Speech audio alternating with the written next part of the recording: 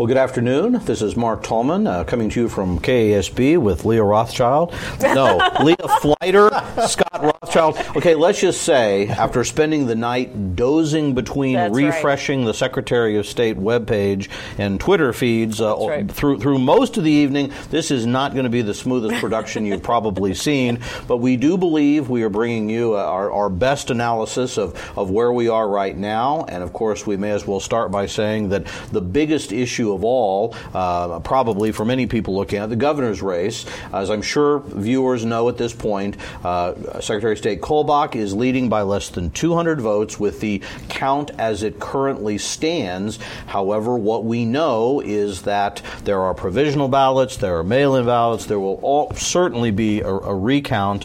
Nonetheless, that's the lead that it exists right now. We're going to talk about that a little bit. We're going to talk about some of the other statewide races. We're mostly going to focus on possible implications for the legislature and what we know, a little bit about the State Board of Education, and some federal issues. As always, if you have questions for any of us, you can either ask us questions through our YouTube feed or you can social media. We'll all try to keep our best look at that. So, guys, why don't we again start with the governor's race? Thoughts? What do we know at this point? What do we expect to happen?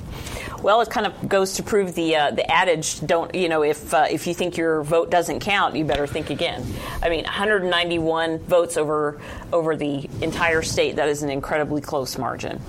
Well, and I guess the one thing we do know for sure is that Laura Kelly is the Democratic candidate. Correct. Don't want to minimize that at all. And of course, we can't forget that we also are expecting a third. Greg Orman will also be in the race. So that's out there. But of course, we don't yet have an absolute sense of the gubernatorial candidate. We've been looking a little bit at what may happen. Scott, any thoughts, or Leah, that you're kind of seeing this morning as how things might unfold? Well, I mean, the Secretary Kolbach just did have a news conference, and he said in his news conference the vote could change, and it could end up being Jeff Collier, which is totally possible. Right. And I think I've seen the figure in 2014. Well, they have to count the provisional ballots. Right. And in 2014, there were over 6,000 ballots. So, I mean, we're talking about such a small margin here that things certainly could change. And mail-in ballots had to be received by yesterday, so if have it was to be postmarked yesterday, so if it had the Tuesday postmark on it, those will be counted as well. So that may be a few days yet before we see that. It has obviously been a dramatic last couple of days, as I'm sure everyone knows. President Trump, at the last minute on Monday, did endorse Secretary Kolbach. This comes after polls kind of being up and down and people arguing over the validity of the polls, but most of the polling suggested it would be very close, and in fact it was. And so we'll be monitoring this, as I'm sure all of you will. So Republican side unknown. I think it's probably significant that Laura Kelly, in her acceptance speech last night, really talked about wanting to be the education governor. As many of you may know, her running mate, Lynn Rogers, was a longtime former school board member in Wichita, and so I think there's no question that when this shakes out, education is going to be an absolutely critical issue, however the candidates emerge. So we'll keep you posted on that. Final thoughts on the governor? Well, and you mentioned Laura Kelly, and I think she performed better than probably what a lot of people thought. I believe she got more votes than if you combined all her opponents together. So, she comes out with a lot of momentum. And it is, it's significant that Kansas, in the not so distant past, has elected Democrat women as Democratic governors of the state. Is something of a tradition over the last several decades. And I think, generally, I don't think there's any secret that there are those who think that Secretary Kolbach is polarizing enough figure that he may be a weaker candidate. Again, we'll have to see. That's why this election is going to be so fascinating. It is significant, I think, just the other thing that maybe a lot of national attention was being played to as an Ohio special election, where it appears the Republican has won, but also by a razor-thin margin, and that could also change. So a lot of close issues here. We'll just mention where we stand on some of the other statewide races. Remember, they're all on the ballot. Scott Schwab, who is a current House member that did not run again, won a crowded Republican race, will face Democrat Brian McClendon. Of course, incumbent Attorney General Derek Schmidt does have a Democratic opponent in Sarah Swain. Republican State Treasurer Jake LaTurner will face Marcy Francisco, who is a state senator herself, has run for that race before. Insurance Commissioner's race, Vicki Schmidt won the Republican nomination. She will face Democrat Nathaniel McLaughlin. Of course, that would also take out an incumbent senator, and as I think everyone knows, with an exception we'll talk about in just a minute, most senators were not on the ballot. That means that if they lost, they can keep in their seat, but if they win, that seat has to be filled, and so potentially there could be some further turnover in the Senate. The only race on the ballot is for an unexpired term, Richard Hildebrand, who was appointed incumbent Republican in the southeast corner of the state, who was appointed when Jake LaTurner was appointed to be state treasurer. He also has Democratic opposition, and so those will all be general election races. Anything I'm missing maybe on the statewide side? Want to also, of course, Rob Gilligan is also doing our engineering work. Join in if there's anything you're thinking of, and our live studio audience of Dr. John Heim will also be helping from time to time. Forgetting anything at the statewide level? I don't think so. Let's keep moving. Okay, well, we want to now turn and probably spend most of our time on analyzing what happened with the Kansas House.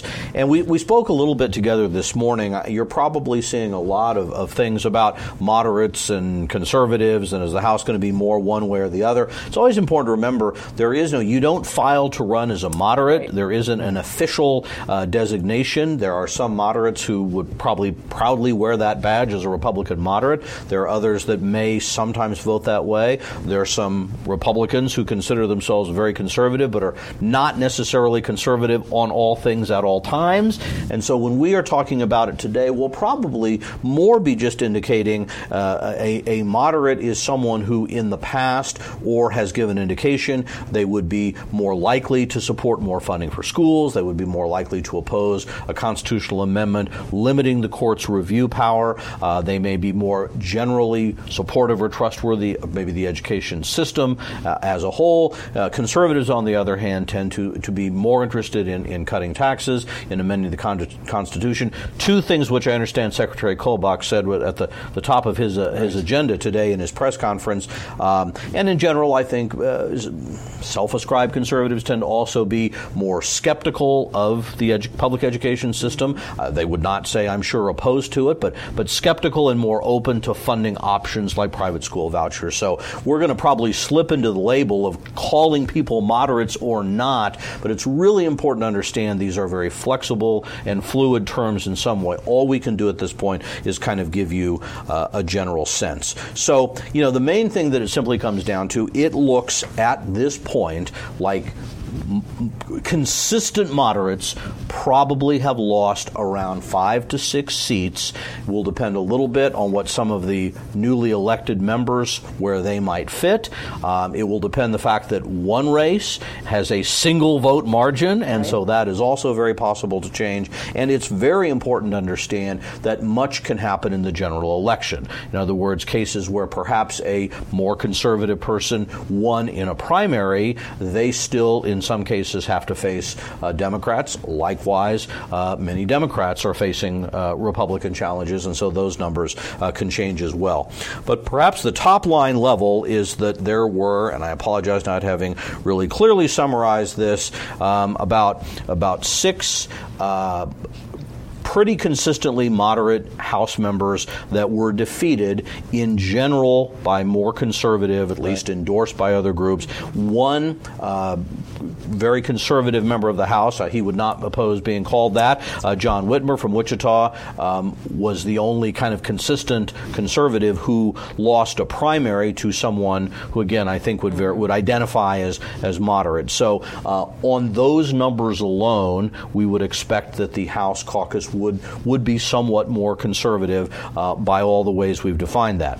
Mark, I Go think ahead, it's also please. worth noting we heard and saw some influence over the past session of a sort of an informal coalition of moderate women who really kind of worked to drive some change when they felt that there were roadblocks and sticking points, and some of those women who tend to support public education did lose their races as well. And that was Patty Markley, Joy Costin, Mary Martha Good, Anita Judd Jenkins. So it will be an interesting spin there on how the caucus does its decision-making and how that might operate moving forward. Fewer women moderates, although some of those women were defeated by other women, so at least some of the gender balance will not be lost, but definitely a change in the makeup of the caucus. Absolutely. And another thing we noticed is that there were about 14 open seats because individuals did not run for re-election, either retiring or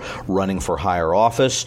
There were a couple of those, and in both cases these were more moderate members, both very much identified with education, that were elected 2 years ago. Shelley Brim in kind of the Johnson County area, and Roger Elliott, former school board member from Andover in the Wichita area.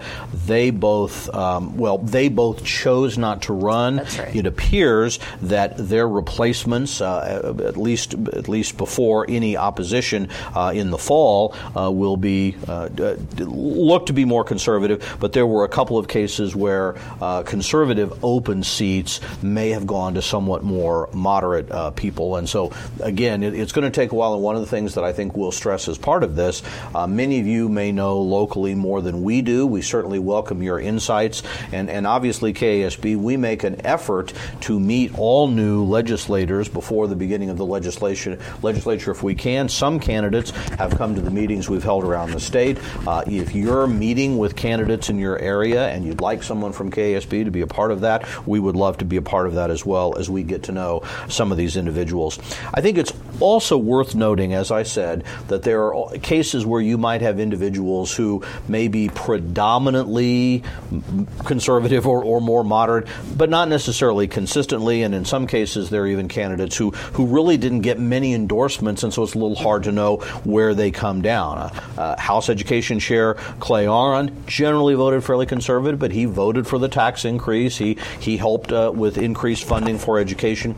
He is stepping down. He was out of the legislature, came back for 2 terms. He retired. He's being replaced by a former school board member, Bill Panbacker, who really didn't get any endorsements. Appears to be someone who probably follow very much in that vein, but hasn't really established a clear track record yet. So you've got some cases like that as well. There were a number of incumbents that also had primary challenges. We've kind of pulled out the more interesting ones, but it is worth noting there were a number of fairly moderates who, for example, supported the tax increase, and I think, as we all know, drew a lot of criticism from some organizations about that. But a number of those individuals were reelected as well, so it's a little bit of a mixed race. It's just there were, I think, more moderates were challenged in a serious way this time around, just as that was true of conservatives 2 years ago. When we're looking at it now, if my numbers are right, there is just about 30 to 35, and I'm probably not counting exactly right, Republicans now that have no opposition at this point from a major party. There's about 24, 25 Democrats in the same position. So, you're approaching half of the legislature has basically been decided.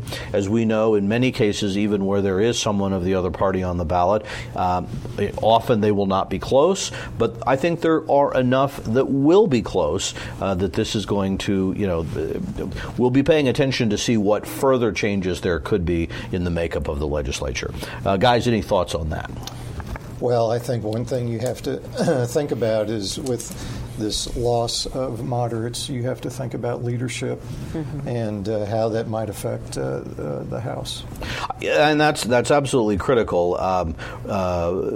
The House leadership last time definitely took a somewhat more moderate turn, and again, I think that was evidenced by the willingness to repeal some of the tax cuts with a 2/3 vote. Is I think important to realize in some ways how far the House had been willing to go in that case. But yes, it is not only a question of where the votes will be when they assemble to caucus for Speaker, for Majority Leader, for all of those positions, but that will trickle down to who is appointed to chair committees. Can be absolutely critical, and the makeup committees, not only the who is on them, but the party balance could also change. At this point, we don't know if the numbers will be any different, if the Republicans or Democrats would make gains. The party balance could change a little bit on those, but as is always true within the Kansas legislature, you really have at least kind of a three-way grouping between Democrats, moderate Republicans, more conservative Republicans, and I think many people would argue that really conservative Republicans are kind of divided between, the Truth Caucus members, is how they often style themselves, and others that are pretty conservative in many ways, but again, they're the ones who may have voted for the tax increase. Right. They may have voted for more school funding than they might normally be comfortable with, but they did. So it's that mixture that we'll have to wait to see on. Some of the things that I think we will be watching that is going to be so critical besides the leadership races, we can't forget that we still don't have a school finance resolution, although the Supreme Court accepted the legislature's action for this year. We had no special session. The court nonetheless said that what the legislature did, their approximately $500 million plan over 5 years, they basically said that's fine, but there's going to be inflation over those 5 years, and you really have to account for that. And so I think the issue is going to be, will the legislature, because again, the legislature has to do something, or we will be right back in conflict with the court. So will the legislature agree to a formula that the court would accept that almost invariably is going to require some additional money beyond that? That in turn will be a question of what's the state financial situation look like in terms of the ability to come up with other dollars within existing revenues or not. And then again, if a more conservative legislature wants to come back and look at tax cuts again, what impact that will have on the available dollars for education funding. If that produces a conflict again with the court, what that may mean in terms of court orders, remedies, school shutdowns we talked about before, and finally, of course, constitutional amendment. So talk a little bit about what that could mean, guys, in terms of the constitutional amendment. Well, when you were talking about that, I was thinking a lot as the determination of how conservative the legislature gets could be impacted by who's governor. Yes. And if Laura Kelly's governor, or if Greg Orman's governor, or Jeff Collier, or Secretary Kobach. I mean, depending on which one of those is in the governor's mansion, could determine how far legislators are willing to go one way or the other. Both in terms of what they may push for in support and what they would not accept. And so what we've spent a lot of time in the last few years dealing with is how much money is available for certain things until or unless the tax cut was largely rolled back, but not entirely. The question may be now whether the governor will call for and accept more money, or would veto increases in spending in order to have dollars available for something else. It's also important to understand, and this also gets into some of those choices. We expect the legislature to come back and look again at some issues of school safety. Some of the things they did were kind of one-time changes. They directed the state board to develop develop some standards that local school districts have to follow. But Secretary Kolbach, again, was a strong supporter of arming teachers. I think that Governor Collier was much more let locals decide, and I don't specifically remember because it wasn't really discussed in the Senate. My guess is that Laura Kelly would probably be much more skeptical about that, which tends to be opposed by teachers groups and others pretty specifically, that it shouldn't be allowed at all. So you kind of have everyone should do it to it should be local control to no one should do it, and all of that could certainly play out as we look forward going ahead. The other thing I think there's no question we'll be back talking about is Governor Collier and the legislature this year seemed pretty accepting that the Kansans Can vision, the new accreditation framework, post-secondary, those sorts of things were an acceptable accountability framework. We could be back again in a situation where there would be more calls for different kinds of accountability, different sets of consequences, and more expansion of educational options, which could take funding outside of the public school system. So again, those are the kind of things that a different legislature and different executive branch leadership could result in. Am I missing some things in that area? Well, I think, Governor Collier, of course, signed into law the school finance plan. I believe Senator Kelly voted for it. And I think Secretary Kolbach's position has been to fight the court. Right. And as I say, not only on the issue of the court, but just one of the questions will be, do schools need more money? Right. And one of the things that Secretary Kolbach talked about in the campaign is a hard requirement of spending money in the classroom or on instruction that would have significant increases across school district budget if that was literally to be enforced. So that's another thing I think that we'll have to wait and see on. And I guess it should also be noted, Secretary Kolbach has been the strongest opponent to in-state tuition for undocumented students, which is a pretty small number of students, but that's a visible controversial issue. And KASB's position has been to support in-state tuition because of our position of encouraging students to get educated, and that having it harder to get into post-secondary education tends to work against that. Well, let's talk a little bit about the State Board of Education, then maybe some things on Congress, and finally some final advice to our members. I have the notes in front of me. Leah, so do you. What are we looking at as far as the State Board is concerned? Well, Jim Porter, who is the chair now, is unopposed, so he will be rejoining the board in the new session as a successful incumbent. Janet Waugh is an incumbent. She's a Democrat. She faces Republican Michael Powell. And then in the open seats on the state board, John Bacon is not running again. Michelle Dombrowski defeated Jason Wimbold. That was the Republican primary, and so Ms. Dombrowski will face off against the Democrat Ruth Goff.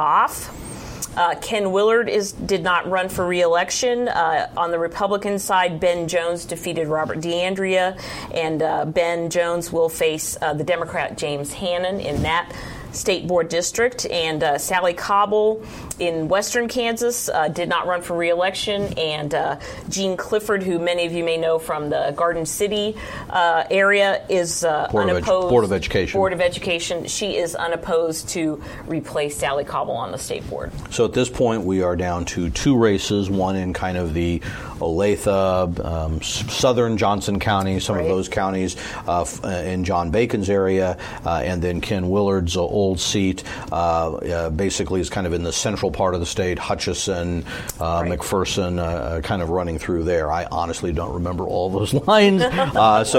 Pardon? Emporia. Thank you, Rob. Emporia. Emporia is you're kind of the cultural capital of that area, aren't you? Yes, that's what our friend Rob says. Okay, Scott. Sorry, question from a listener asking what the dynamics of the governor's race, say a Kobach versus a Collier or Laura Kelly, how does that affect the relationship with the state board?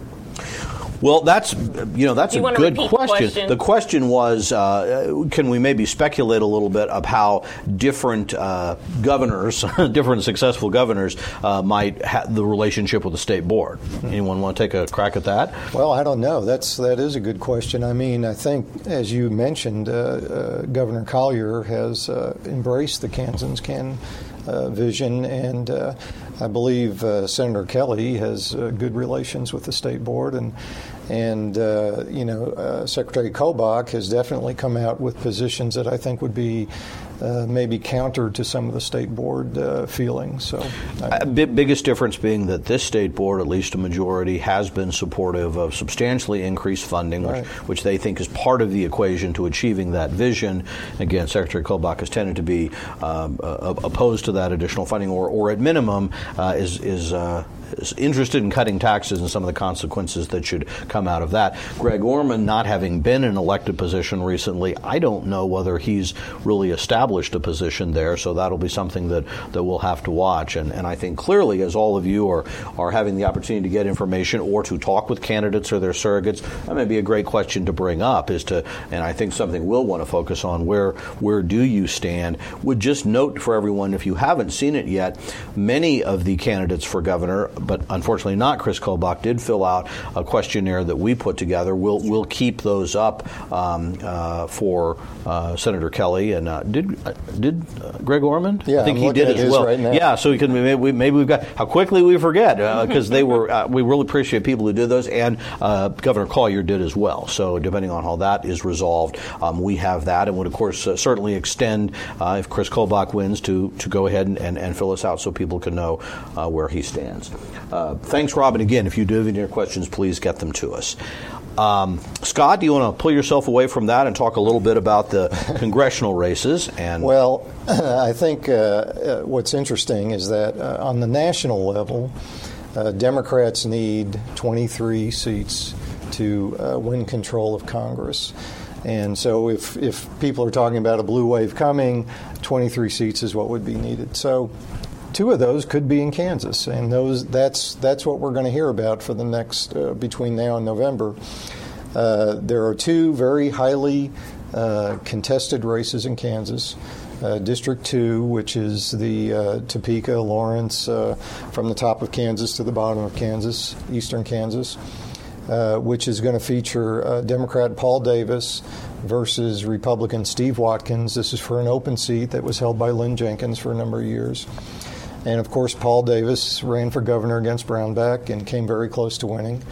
And he is running again in this district. And Steve Watkins is kind of a newcomer. He kind of burst on the scene. His campaign has been mostly funded by his father. And he won a very crowded Republican field. 26% of the vote, I think.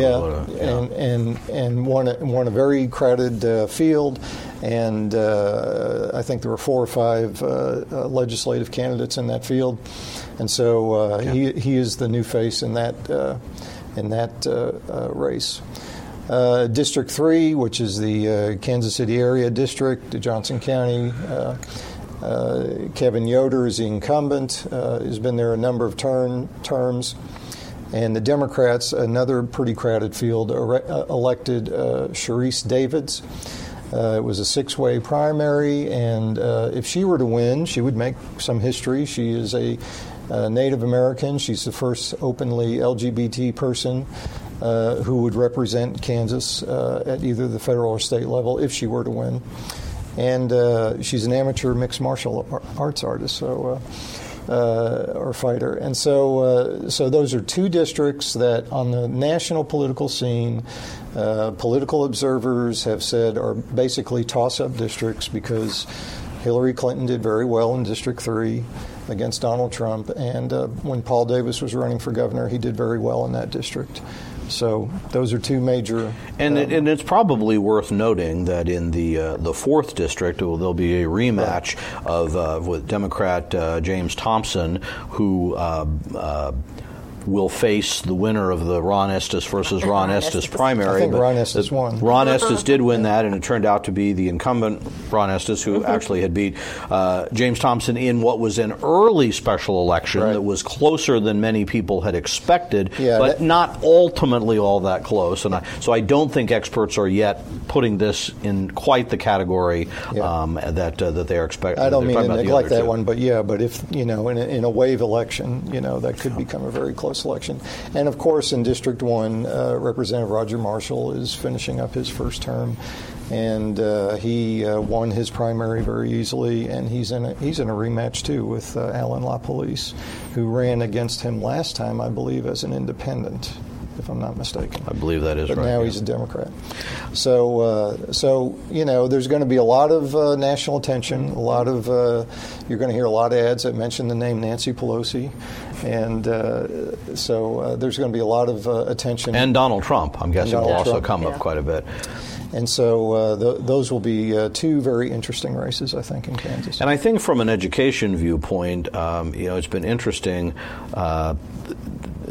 More and more Republicans running for Congress around the country are embracing the president. At least to this point, most of the Trump administration's policies in education have not fared very well yet. He's proposed cuts in education funding that haven't really materialized, but the administration is talking about, of course, Secretary of State DeVos is a big proponent of expanding school choice and private school funding. That hasn't happened yet. There's also been calls to really eliminate Title II funding, which is basically support for teacher training and those kinds of programs. And it's probably also noteworthy we've followed very closely possible cuts in other programs like Medicare, Medicaid that could trickle down to the school level. So I think it's fair to say that if the Democrats were to take control of Congress with or without Kansas's help, and I'm guessing this is true of their candidates, we would be much less likely to see pushes in that direction. Democrats have generally been more supportive of increased funding at the federal level, and while, as we say, the Republican Congress has not yet been as supportive of some of those changes, if they retain control coming out of this, that of course could change as well as the Trump administration continues. Leah, I know you work a lot with federal issues. Any other thoughts you would have? Well, kind of a side note, there was some buzz when Bernie Sanders and Alexandria,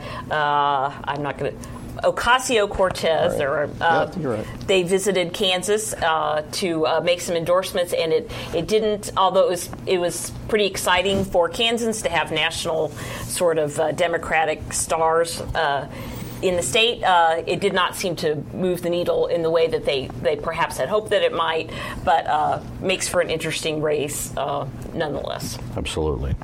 Okay, well, last thing I think we want to talk about, and again, reminding you that we'll be happy to take your questions, is just kind of talk a little bit about what you, as local school leaders and others, should be doing right now. Leah, you have some thoughts? Yeah, and as we mentioned earlier, some of the candidates may not have been endorsed by very many or any groups that perhaps you are used to consulting to help you make your decisions. And so this is a time, if you have not already done so, get to know those candidates. Even if perhaps you aren't quite sure that they're going to be in your corner, you should always try to meet them, at least establish a relationship, open those lines of communication. You want to make sure that those candidates and your voters in your community know and understand what your school districts are doing with the increased funding that you received and what you're doing to kind of redesign schools for student success. We're going to be asking folks to help us out with some of that information, but if you've hired more counselors, let them know that. If you are bringing back programs that were lost to budget cuts, you need to be sure you're letting your candidates and your community members know. If you're putting programs into place to address at-risk students or better address at-risk populations, make sure they know that. Make sure that you can set yourself up as a source of reliable, factual information as those candidates are searching to garner more support and kind of build their portfolio of support back in their district. Yeah, absolutely. I think sometimes people can be a little reluctant to approach people, maybe particularly if they don't know them. But now's the time to do that. And I guess what I always really stress is you can't assume that they know what you hope they know or what you know. As a superintendent, as a district leader, as a school board member, you simply know more about your district than anyone else in the community. And it's important to remember you are the best source of information on that. We get a lot of questions from people about, well, frankly, people will call us and say, well, I've talked to a candidate and they want to know X, Y, Z, or we're worried about newspaper ads and we're worried about brochures and all of that. Ultimately, the only response to that is to be willing to sit down, take those questions.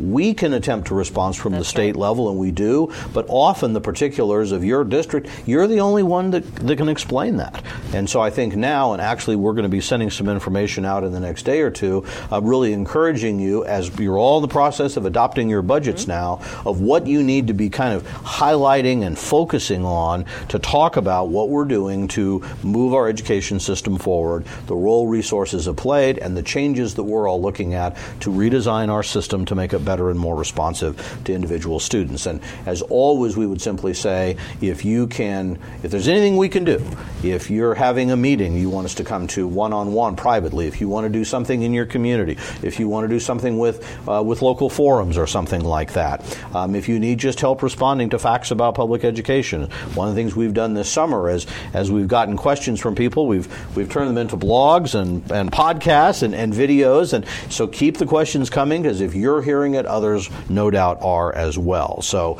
we just want to stress, whatever we can do to help you, we want to do, but we can't do it without you. Your local candidate, your local legislators are always going to be most responsive to their voters and constituents. That's you, not us at the state level. So we've got to work with you.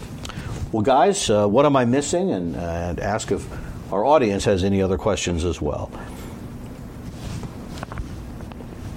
Nothing on the studio line?